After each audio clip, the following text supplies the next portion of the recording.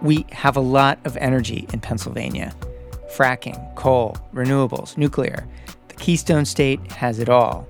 And increasingly, Pennsylvania is at the center of national debates over energy and the environment.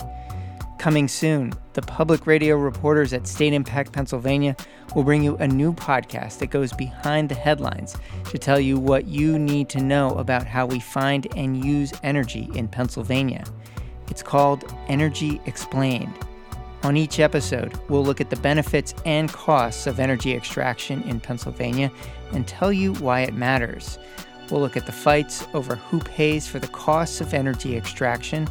They can force that upon you, something that's not only destructive, but outright dangerous.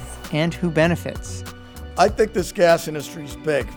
I'm hoping that it continues to grow. It helps us stay in business.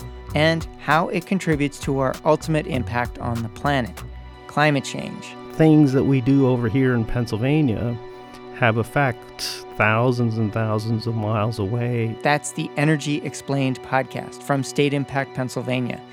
Look for it wherever you get your podcasts.